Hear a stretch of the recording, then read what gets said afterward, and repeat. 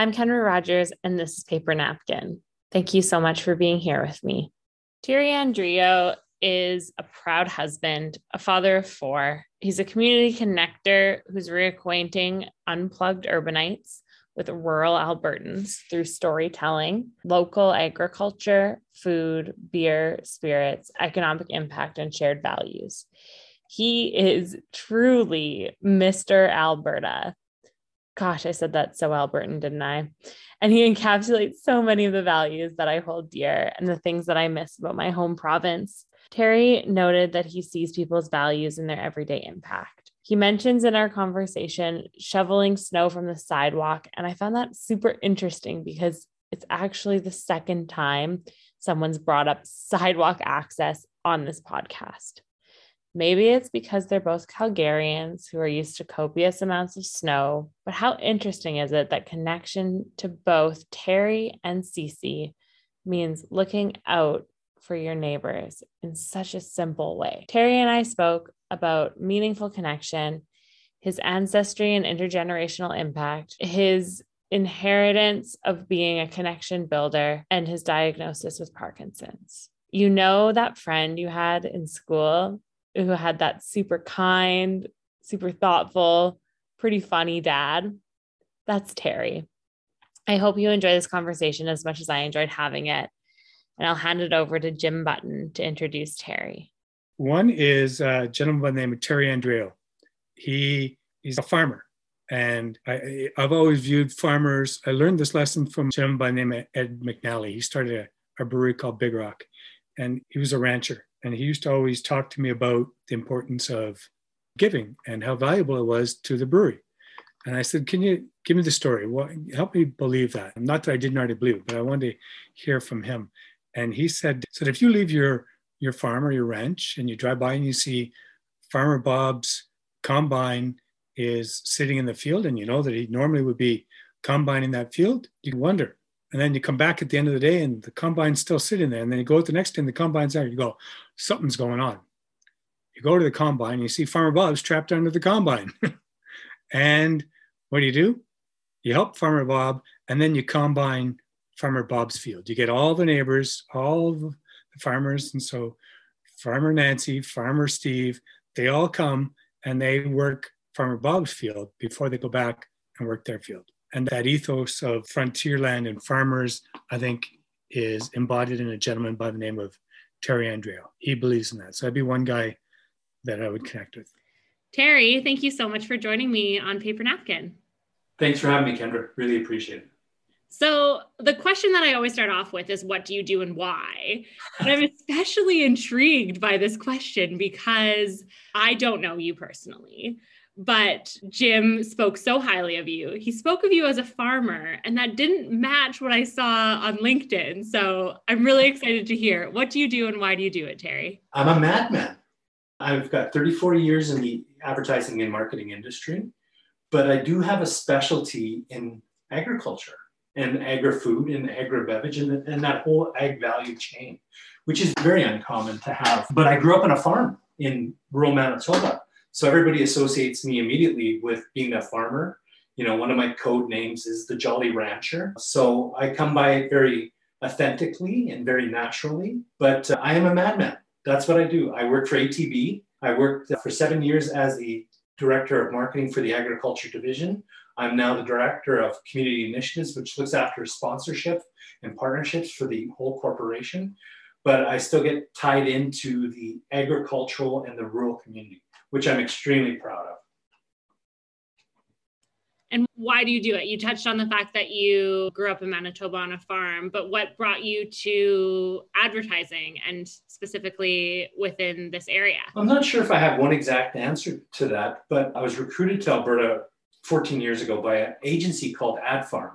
They are a global company with roots completely in agriculture. And 14 years ago, they brought me and my entire family out to Alberta, because previous to that, I was working with a company like the Richardson family, the Canadian Wheat Board, Viterra. So I was already in the agricultural business in Manitoba. And I had a retail background. I worked with a company called EQ3 and Palliser, which are furniture companies. I worked with a company called Warehouse One and Silver Jeans, which was a retailers. So I had a broad base from a B2B and a B2C perspective. So, I was thrilled when AdFarm brought me out here 14 years ago, and to uproot 4 kids in their teenage years was a tough task, but I'm glad I did it. And my family's extremely happy to be living in Alberta for now 14 years. And I'm extremely proud of my connection, but really deeply rooted. So interesting. As you're talking about Manitoba, I was thinking of my mom actually, because she was from Manitoba and she used to say that the most interesting people were from there. So would you agree? 100%. And because our roots are back there. And my oldest brother still remains there on the original family property. We have so many friends that we correspond with and keep communications with and connected. This whole conversation is around connections, deeply connected still in Manitoba, because it's usually value driven that keeps us really connected to our roots and our heritage and family. Well, and great segue, because that's my first question for you is, how do you connect, Terry? It's a tough go, and it's a lot of work. If you want to put it in, it's well worth it for sure, but there's a lot of work. And certainly I use, with a multitude of channels right now, between social media, with probably Twitter and LinkedIn, more on the business end, that I stay connected with a lot of friends and family back in Manitoba or globally. I rarely touch Facebook, but my wife gives me an update every day of what's going on. But the mobile factors, text, it's almost like on a daily basis, I'll be reaching out to people who I haven't talked to or who I talk to on a weekly basis, just to what I call a check-in. I'll drop a quick text, and I cheat because I'll copy and paste it, and I'll drop it into 12 or 13 different conversations over a 2-day period, just back and forth.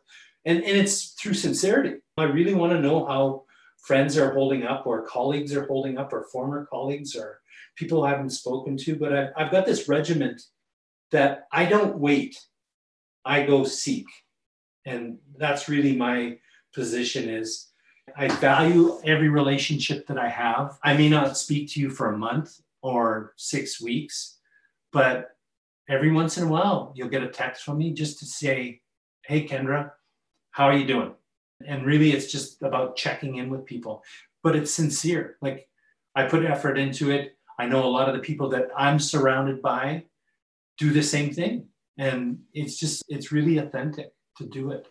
But it's hard work. Not everybody can do it. I don't wait, I go seek. Has that always been a mentality that you've had, or is that something that you've cultivated? I think a little of both. It was taught by me. Living on a farm, our grandparents lived next door to us, and next door wasn't a house away. It's a good little jaunt away. But I saw my grandmother especially. My grandmother was widowed at 60-something years old, which is pretty early. And she always made sure that she knew what was going on in everybody's life. And she'd always put out that hand of gesture to follow up with people, or check in with people, or feed people, And it was really important. And I think I learned a lot from my grandparents, just how valuable family is, and how tight and how valuable community is. And, my grandmother won 2 community awards, and I'm extremely proud. When I finished high school and went to university, I had a trophy collection, but the only trophy I kept was my grandmother's trophy for the community award that she had won. The rest of them really became disposable to me because they were about me and not her and the community. And I still, to this day, still have that trophy that she won. And I think 2 or 3 years back, we went back to Manitoba, and I went to the community club and found the plaque that had her name on it, along with a whole bunch of people who were of value to be on that same plaque with her. And it was kind of cool to have, but I'm positive I learned it from there. And then as you grow, you learn from other people like Jim Button, people like Paul Hebert, people like Michael McMullen, people who were in part of my life and still are part of my life globally. And what does community mean to you? What would you define community as? I don't think there's one word that sums up to it, but I think it's finding common ground and having consistent values. There's probably 2 streams. There's the value one of what you value in family. And I hate to say this, but just giving a shit. Like when Jim and I walk, you can really see the people in Calgary who give a shit in the winter because their sidewalks are clean. And that draws me to other people's and their values in our community, helping each other out when it snows, We have a snow blower, which not many people have it, and we'll go do other people's driveways. That to me is an element of community, is just people who give a shit will stand up for what that community needs or what it stands for or what it requires without waiting for permission to do it, you know? And you see what Jim has done in building community through the brewery, but he was doing it long before he was in the beer business. You got the value stream, and then you've got the common ground thing. And the common grounds are whether you like sports or whether it's food, or it's finding those people. So I have 80 million communities that I belong to because it's all really, really based on what I like. Well, and giving a shit, but I think maybe the other piece that I heard coming through was the idea of paying it forward, of putting something in without expecting something back. Exactly. You know, and we talk about it a lot. Our kids have learned so much from us, and we want our kids to be better than we are. And I think our parents wanted us to be better than they were. So you teach them what you believe is right, and then you go out and watch them execute it. I think about 12 years ago or 13, might be a little bit more than that, but we brought an orphan over from Belarus to stay with us. And we had 10 people living in our house that summer. A good friend of mine was getting divorced. We had 2 interpreters, and we had the orphan from Belarus living with us. And it was a fantastic experience for our kids to grow up with. And about 2 weeks ago, one of our daughters came to us and said, "Mom, Dad, can you look after our dog? Because one of our friends is going through a tumultuous time and he's going to come live with us." And I went, that is just awesome. Like the things that they're doing without asking for permission, that they've inherited or they've learned from you and my wife, Maria. And you just kind of go, we did something right. I mean, that's just one occasion and it's very isolated, but you see stuff like that happening and you kind of go, that's a pride point as a parent to see your kids doing the same thing that you taught them, and without worrying about getting credibility, without getting honor or notoriety or employee everyday hero points or a ribbon or a medal. It's just, you did it because that's the right thing to do. And, you know, again, when it snows, we have a next door neighbor, single mom. The boys go out and shovel her driveway without worrying about asking her or telling her. It's like, her driveway is probably clean faster than my driveway. So you look at stuff like that and you go, those are important values to have in a community, that you don't wait for someone to tell you to do it. You just go and do it. And don't worry about the recognition. You don't worry about the bandstanding or the medal awards or anything like that. You're just doing it because that's what you believe in. And I think we need more people in our communities like that. One of the things that you mentioned before we pressed record was that you have Parkinson's, but the piece that I found really interesting was the words that you used. You said that you are very open to being visible and vulnerable. And that feels like another community probably that you're a part of. I just wondered if you would share a little bit more about that. You follow learnings of other people who have gone before you. And again, I'll reference Jim because Jim is the champion when it comes to doing stuff like that and the journey he's going on with cancer. But for me, there was probably 3 things when I got diagnosed that I didn't want to be a burden on my family, was probably number 1. I never wanted to be a burden on my family. Number 2, I really didn't want to be a poster child for Parkinson's, primarily because a lot of people take it the wrong way and become very empathetic or very sympathetic and very woe's me. And my approach has always been, with whatever is dealt with it, is I don't want to be the one in the passenger seat in life. I want to be the one driving and still being in control of it.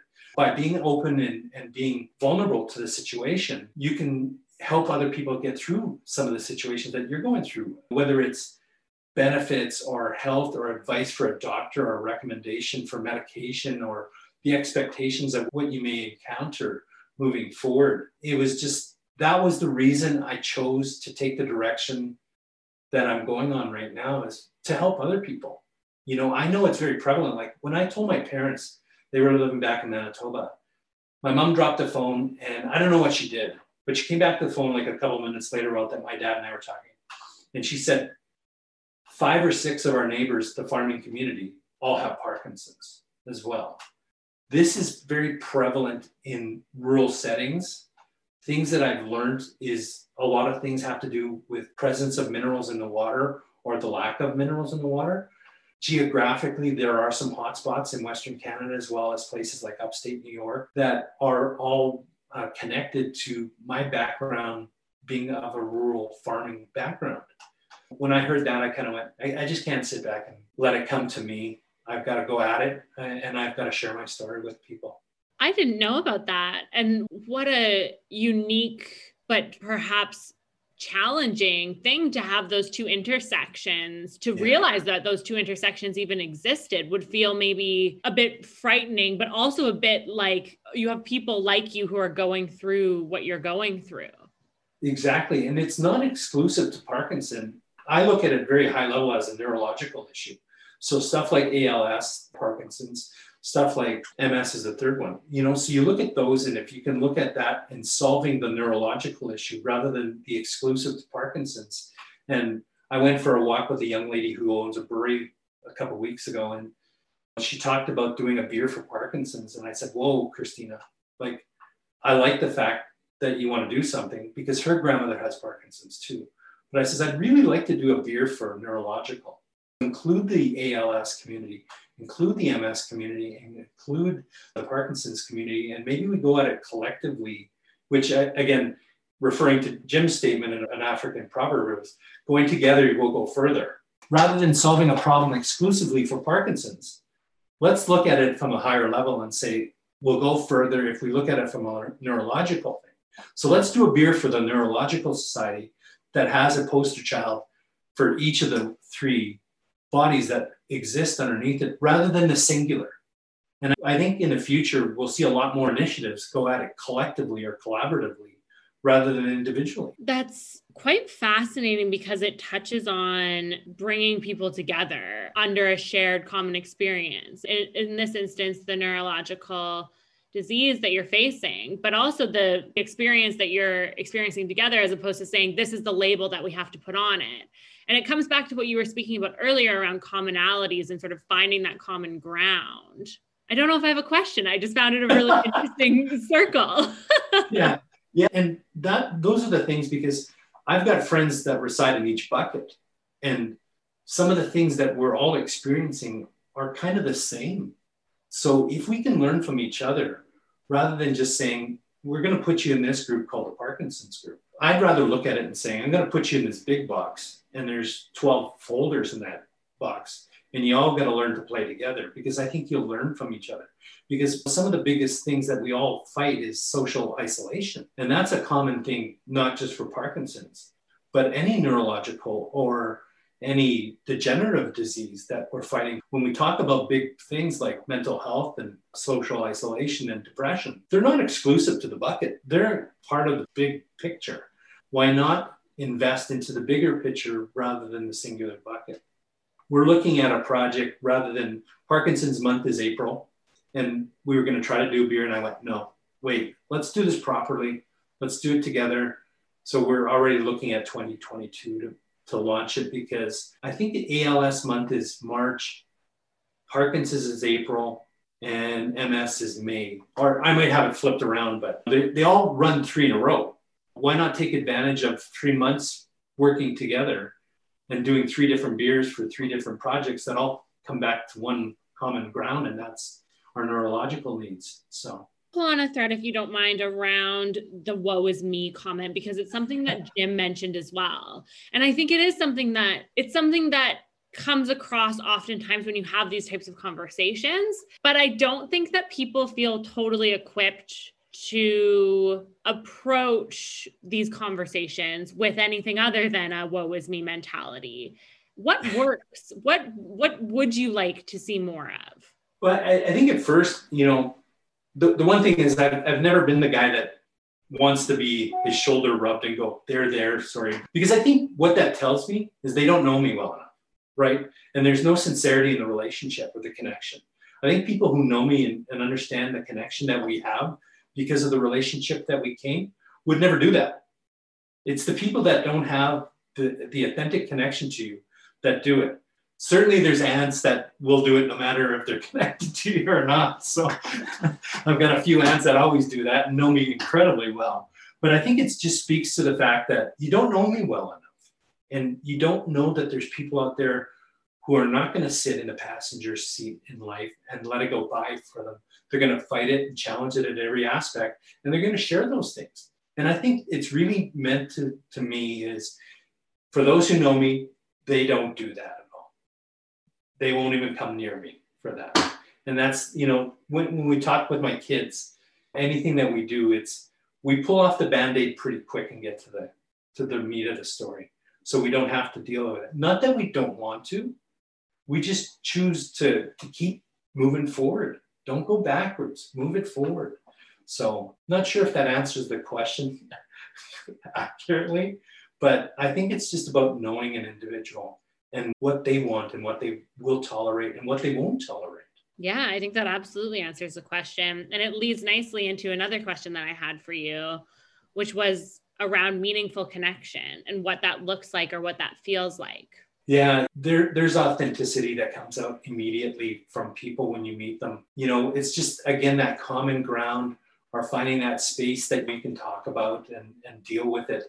Jim and I have a close relationship. We walk every Friday, sometimes 2 times a week, and we know what's going on in each other's lives. We know what Tracy's doing, what Maria's doing, what Jack and Amanda are doing, and what our 4 kids are doing. We know what's going on through the whole family and through the whole community. And I think that's the type of relationship that I want, is really authentic and understanding of what's going on. Again, it goes back to, you don't have to call me every day to find out. My sister and I talk once a week just to catch up with each other's lives, to make sure that we know what's going on. And there should never be surprises. If there's a surprise, then we're calling each other upon that surprise, right? Good or bad. But I think it's just being there all the time for it, but it doesn't need to be every day or every hour. It just needs to be, you're part of it and you want to be part of it. And a lot of relationships aren't balanced. So there's a lot of people who will tell me, I'm always the one reaching out. And you have to expect that. You have to expect that. If you really feel that there's a really good connection that's not worth giving up, then you'll keep at it. And that's what we do. A lot of us do, is just keep that point of contact going and reaching out. And if you haven't heard from someone in 24 hours or 36 hours, maybe there's something going on, but you don't panic, right? It's just kind of like for Avnish. If I text Avnish, chances are it's going to take a day. That guy's got an incredibly busy schedule. But in a day or 36 hours, I usually get a text back going, hey, sorry, man. And Jim's the same way. So you realize that a lot of the relationships aren't going to be 100% balanced 50-50. There's going to be some that approach you a lot more than you approach them, and conversely the other way around. But, you know, if it's meaningful, you'll keep it going and they will keep it going. I think it's really impactful what you just said, that relationships aren't always balanced, because sometimes it feels like there's a push to, if things aren't completely equal, you should let that go, and people need to give you exactly what you are giving them. And it sort of comes back to what you said at the beginning around community and this idea of paying it forward. But part of it, to me, if I'm hearing you correctly, feels like it is the act of giving to someone without expectation of receiving in return. 100%. It goes back to the theory of cleaning the sidewalk. I'm not clearing the side. I'm cleaning it for myself to keep the driveway clear and the sidewalk clear, but I'm clearing it for my community as well. And again, I'm not expecting anything. I'm not expecting flowers on my doorstep from my community when I clear my sidewalk, but certainly it's a reflection on me and my commitment back to the community to say, I give a shit about this community. It's important for me. When I walk outside and I see coffee cups or debris on my street in front of my house, I'm picking it up. I'm not waiting for someone to pick it up. And I think that's a reflection on me giving a shit about my community and the relationship that I have with my community. And when there's graffiti on the post box, I'm willing to go out there and clean it because I give a shit about the community. Kind of the Rudy Giuliano, the cleaning up New York. It just took a little bit of sweat equity to clean New York up. Nothing more than that. When a window gets broken, you fix it. You don't leave it. And I think that relationships are meant to be handled in the same way. If you really care about it, don't wait for someone to do anything about it. Do something about it yourself. That's really, really brilliant. Is that too deep? Is that too deep? No, that's a perfect depth. I'm already seeing that as a quote. No, I think sometimes maybe it's ego that gets in the way, or it's a feeling of, yeah, the tit for tat or something like that. But I really love your perspective of don't wait, and also get out there and give a shit. And it's okay if other people don't give a shit quite as much maybe as you do, because in time it will come back to you. Exactly. And I said to our kids, all four of them played a lot of sports and did a lot of cultural events. And one of the things I've asked my kids, and all of them have done it, when you take away from something like a sport, you should give back and volunteer your time. And all four of them, once they finished their careers in their sports and their Ukrainian dancing and their youth groups and all of those things, they all went back and helped from what they took from. And it was very important for me and Maria to have them, when they played football, to go back and help that football program, because it was a reflection of who they are and what they stood for. And I'm very proud of what they do. I had one daughter go to Juarez, Mexico, to build a youth shelter and an orphanage. She went to Bangladesh to help feed new mothers who were expecting. You know, I had another daughter go to Australia and work in Australia. The things that they've contributed back to the community is the fact that they just give a shit from what they took. And again, that is about connection and connecting back and relationships that exist and how important those are, because we need to teach that next generation. It sounds like connection has been something that you have been intentional about and been passing on to your children in a very real and tangible way. Have you spent any time thinking about the future of connection? What do you think it will look like in 5 years' time? I think about it now because we live in this digital space, and you're probably in the same boat that I am. Is you get a bunch of requests, especially on LinkedIn in the business community, that reach out to you, and a lot of them are unsincere and not genuine. And I've actually commented on a few of them. There was one, I'll call him a kid. He seems young, new graduate, but he was on a mission to just get as many people connected through LinkedIn. And I said, I don't play that game. That's not valuable to me. You know, the fact that you want me as a number, not as an authentic connection. And I wrote him in that message. I'm not sure if he really connected with me because he might have got put off. But when I look at that, I kind of look at, I'm going to be very selective of who I take into my community and why.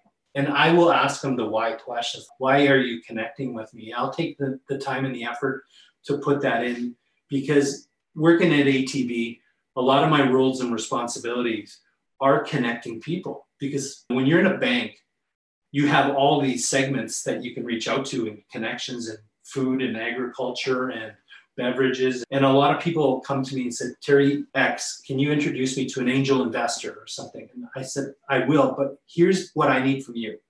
When I connect you, it's representing me as a brand. It's representing my company as a brand. And it's reflective on the relationship that I'm introducing you to. So you do not wait for them to come back to you. You got to go to them. So when I introduce you to the farmer or the angel investor or whoever, my expectation of you, if you don't reach back to them before they reach out to you, I'm not going to do this again.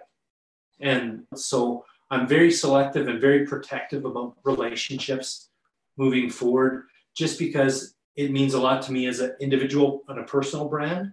It's important for me in the company end of things. And it's important for my community that I don't send somebody that I shouldn't be across the bow for them to work with potentially if they're not going to put the effort into it. And knock on wood, so far, you know, it's happened a few times where I've actually had to kick that person in the butt and saying, what are you waiting for? Because they haven't reached out. Well, it's a Friday. Well, that doesn't mean anything. If I sent it on a late Friday, all you really have to do is just respond to it and say, nice to meet you. I'd love to connect with you, a virtual coffee on Monday or something. It doesn't have to be a War and Peace novel. Just let them know that you're interested in connecting and you appreciate the connection that I've done or Jim have done or you have done for that person. So if I have to go back to that relationship's not going to exist.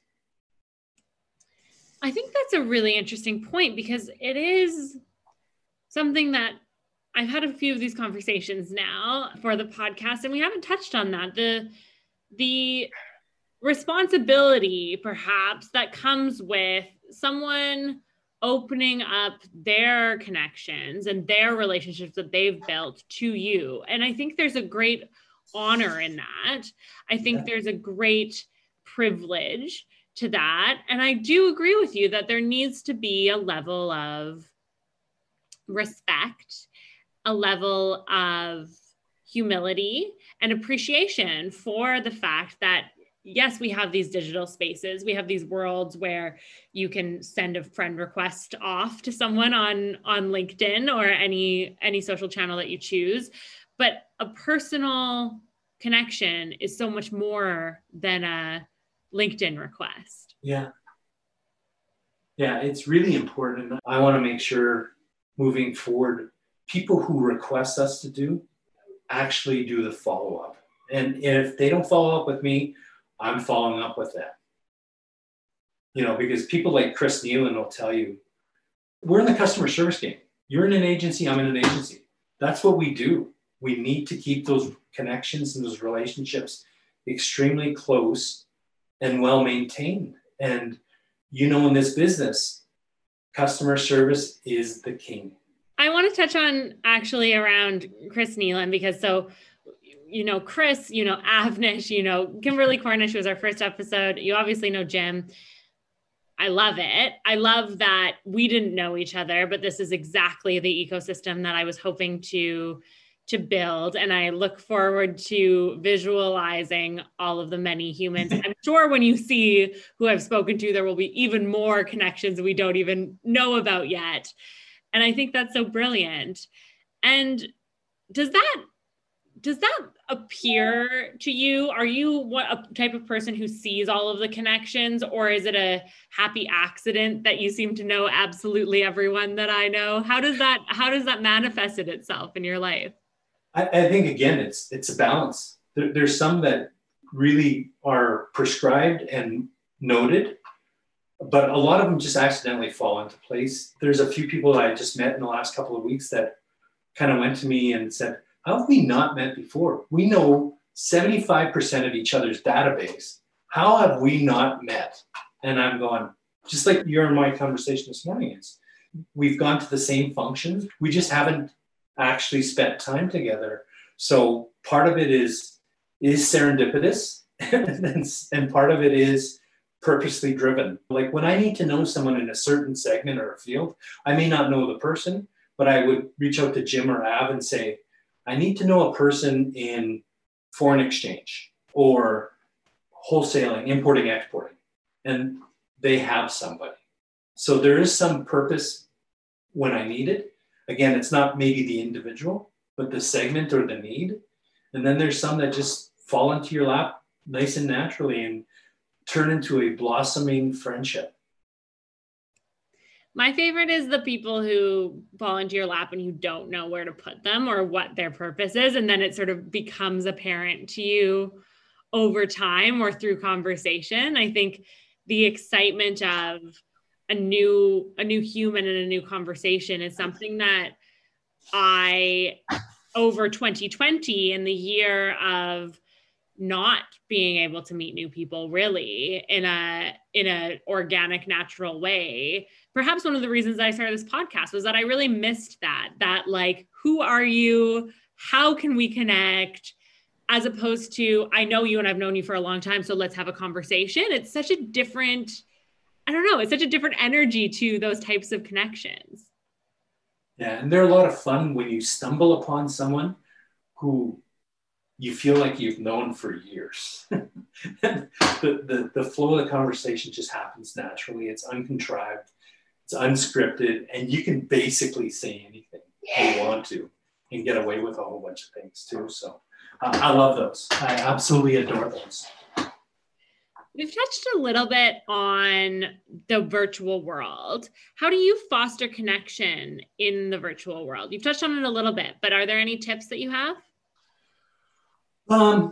Again, it's finding some common ground. And I'll tell you a real story that Maria and I were in Venice 5 years ago, and we were in Venice right at the time George Clooney was getting married. And we're in the airport on the Monday or Tuesday, whatever it was, after Clooney's wedding.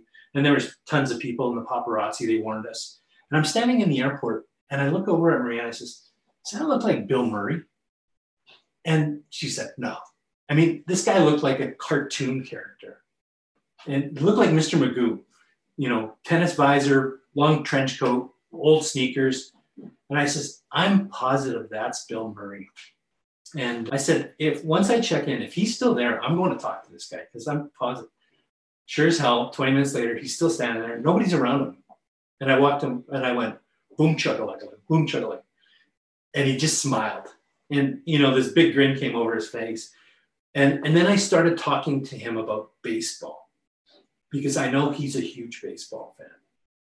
So I immediately found common ground between the Meatballs reference and the baseball because he owns a baseball team in Minneapolis that plays against a team in Winnipeg. And I knew if I found that common ground, we talked for 45 minutes, unscripted, and it was fantastic. He was majorly hungover from the wedding. He was apparently George Clooney's best man, and it was just a great thing. But I think whether it's virtual or in person, it's to find that common ground, to open the conversation up and to keep it going. And if you can find the common ground, I think those things just will come naturally.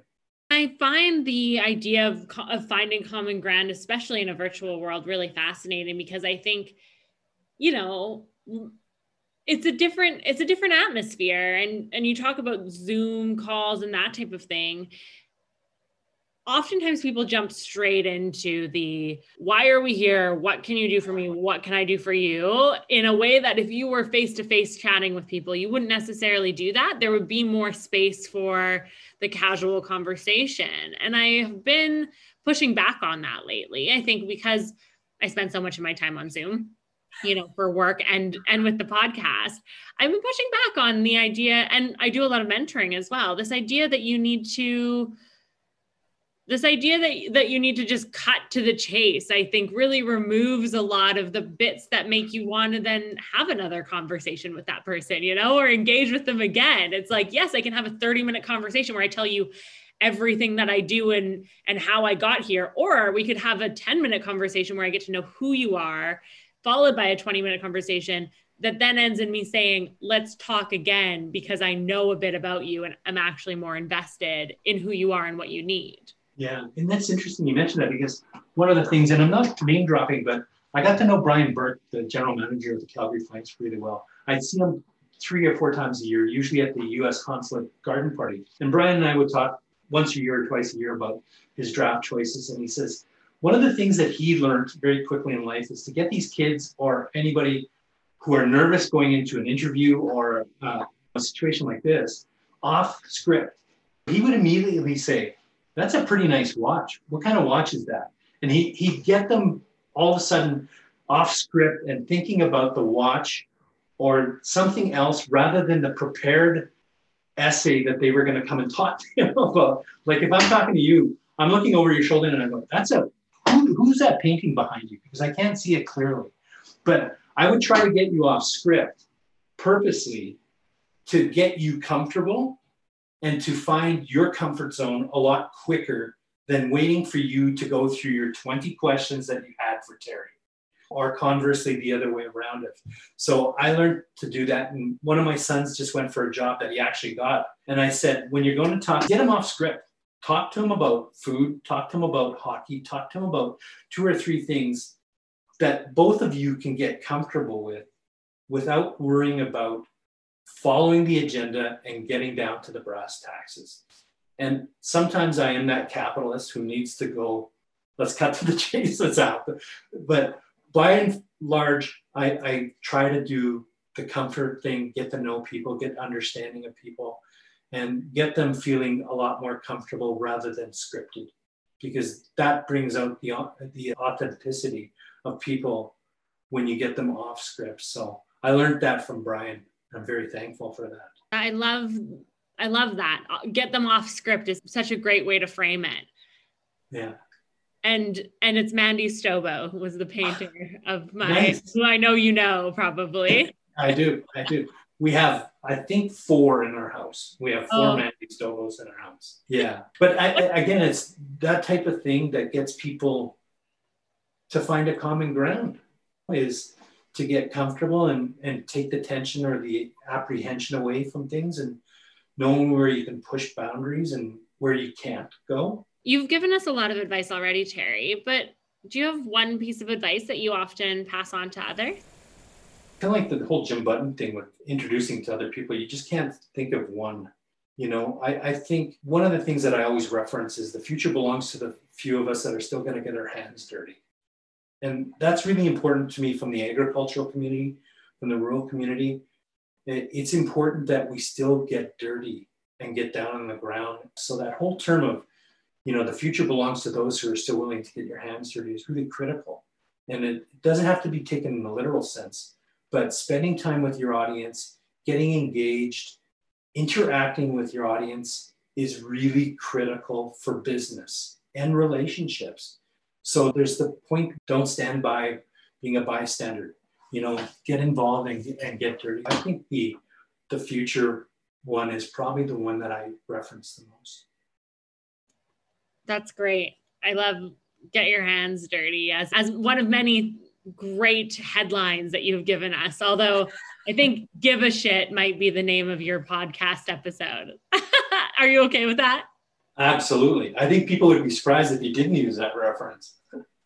I love it. Terry, this has been so interesting. And I really appreciate your wisdom. I also really appreciate your energy. You have such a vibrancy and such a warmth to you. And right from the beginning, when we first started chatting via email, I knew that this was going to be a great conversation because of that warmth and because of the openness with which you approached the connection so quickly. So thank you so much for chatting with me. And I have one final question that you are probably aware is coming if you've listened to the podcast previously. In true paper napkin fashion, who should we connect with next and what makes them a great connection?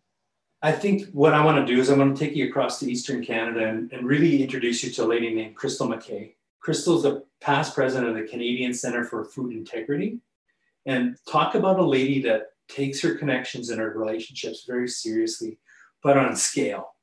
So we play in a small sandbox called Alberta or Western Canada for a lot of us. Crystal plays in this big sandbox called Canada, and incredibly intelligent, very wholesome, very authentic. Crystal and I are, you know, tied at the hip in a lot of things. She flies out to Alberta to do her work out here, but she deals with a lot of big companies and a lot of small companies all at the same time. So I'm going to introduce you to Crystal McKay. She now runs a company called Loft 32, which is an advertising agency specializing in the value chain for agriculture. So the ag food game, the agriculture game, and the ag beverage game. So we've got a lot of commonality, and we've spent a lot of hours together getting to know each other and enjoying each other's company. That sounds wonderful. I look so forward to connecting with Crystal, and thank you, Terry, so much for connecting with me today. Thanks for having me. I really appreciate it. And, you know, those before me, I appreciate all the relationships that we have and love listening to your podcast. I will be a loyal listener. Thanks for listening to Paper Napkin. We're in season 2 now, which means we're starting on some second and third generation connections. Terry mentioned both Jim and Avnish, who you can meet in season 1 if you want to go back to where things started. You can listen to season 1 on Apple Podcasts, Spotify, or at paper-napkin.com. And if you like or review us on your favorite platform, it not only means the absolute world, it also helps us reach more listeners. Thank you. And until next time, be kind.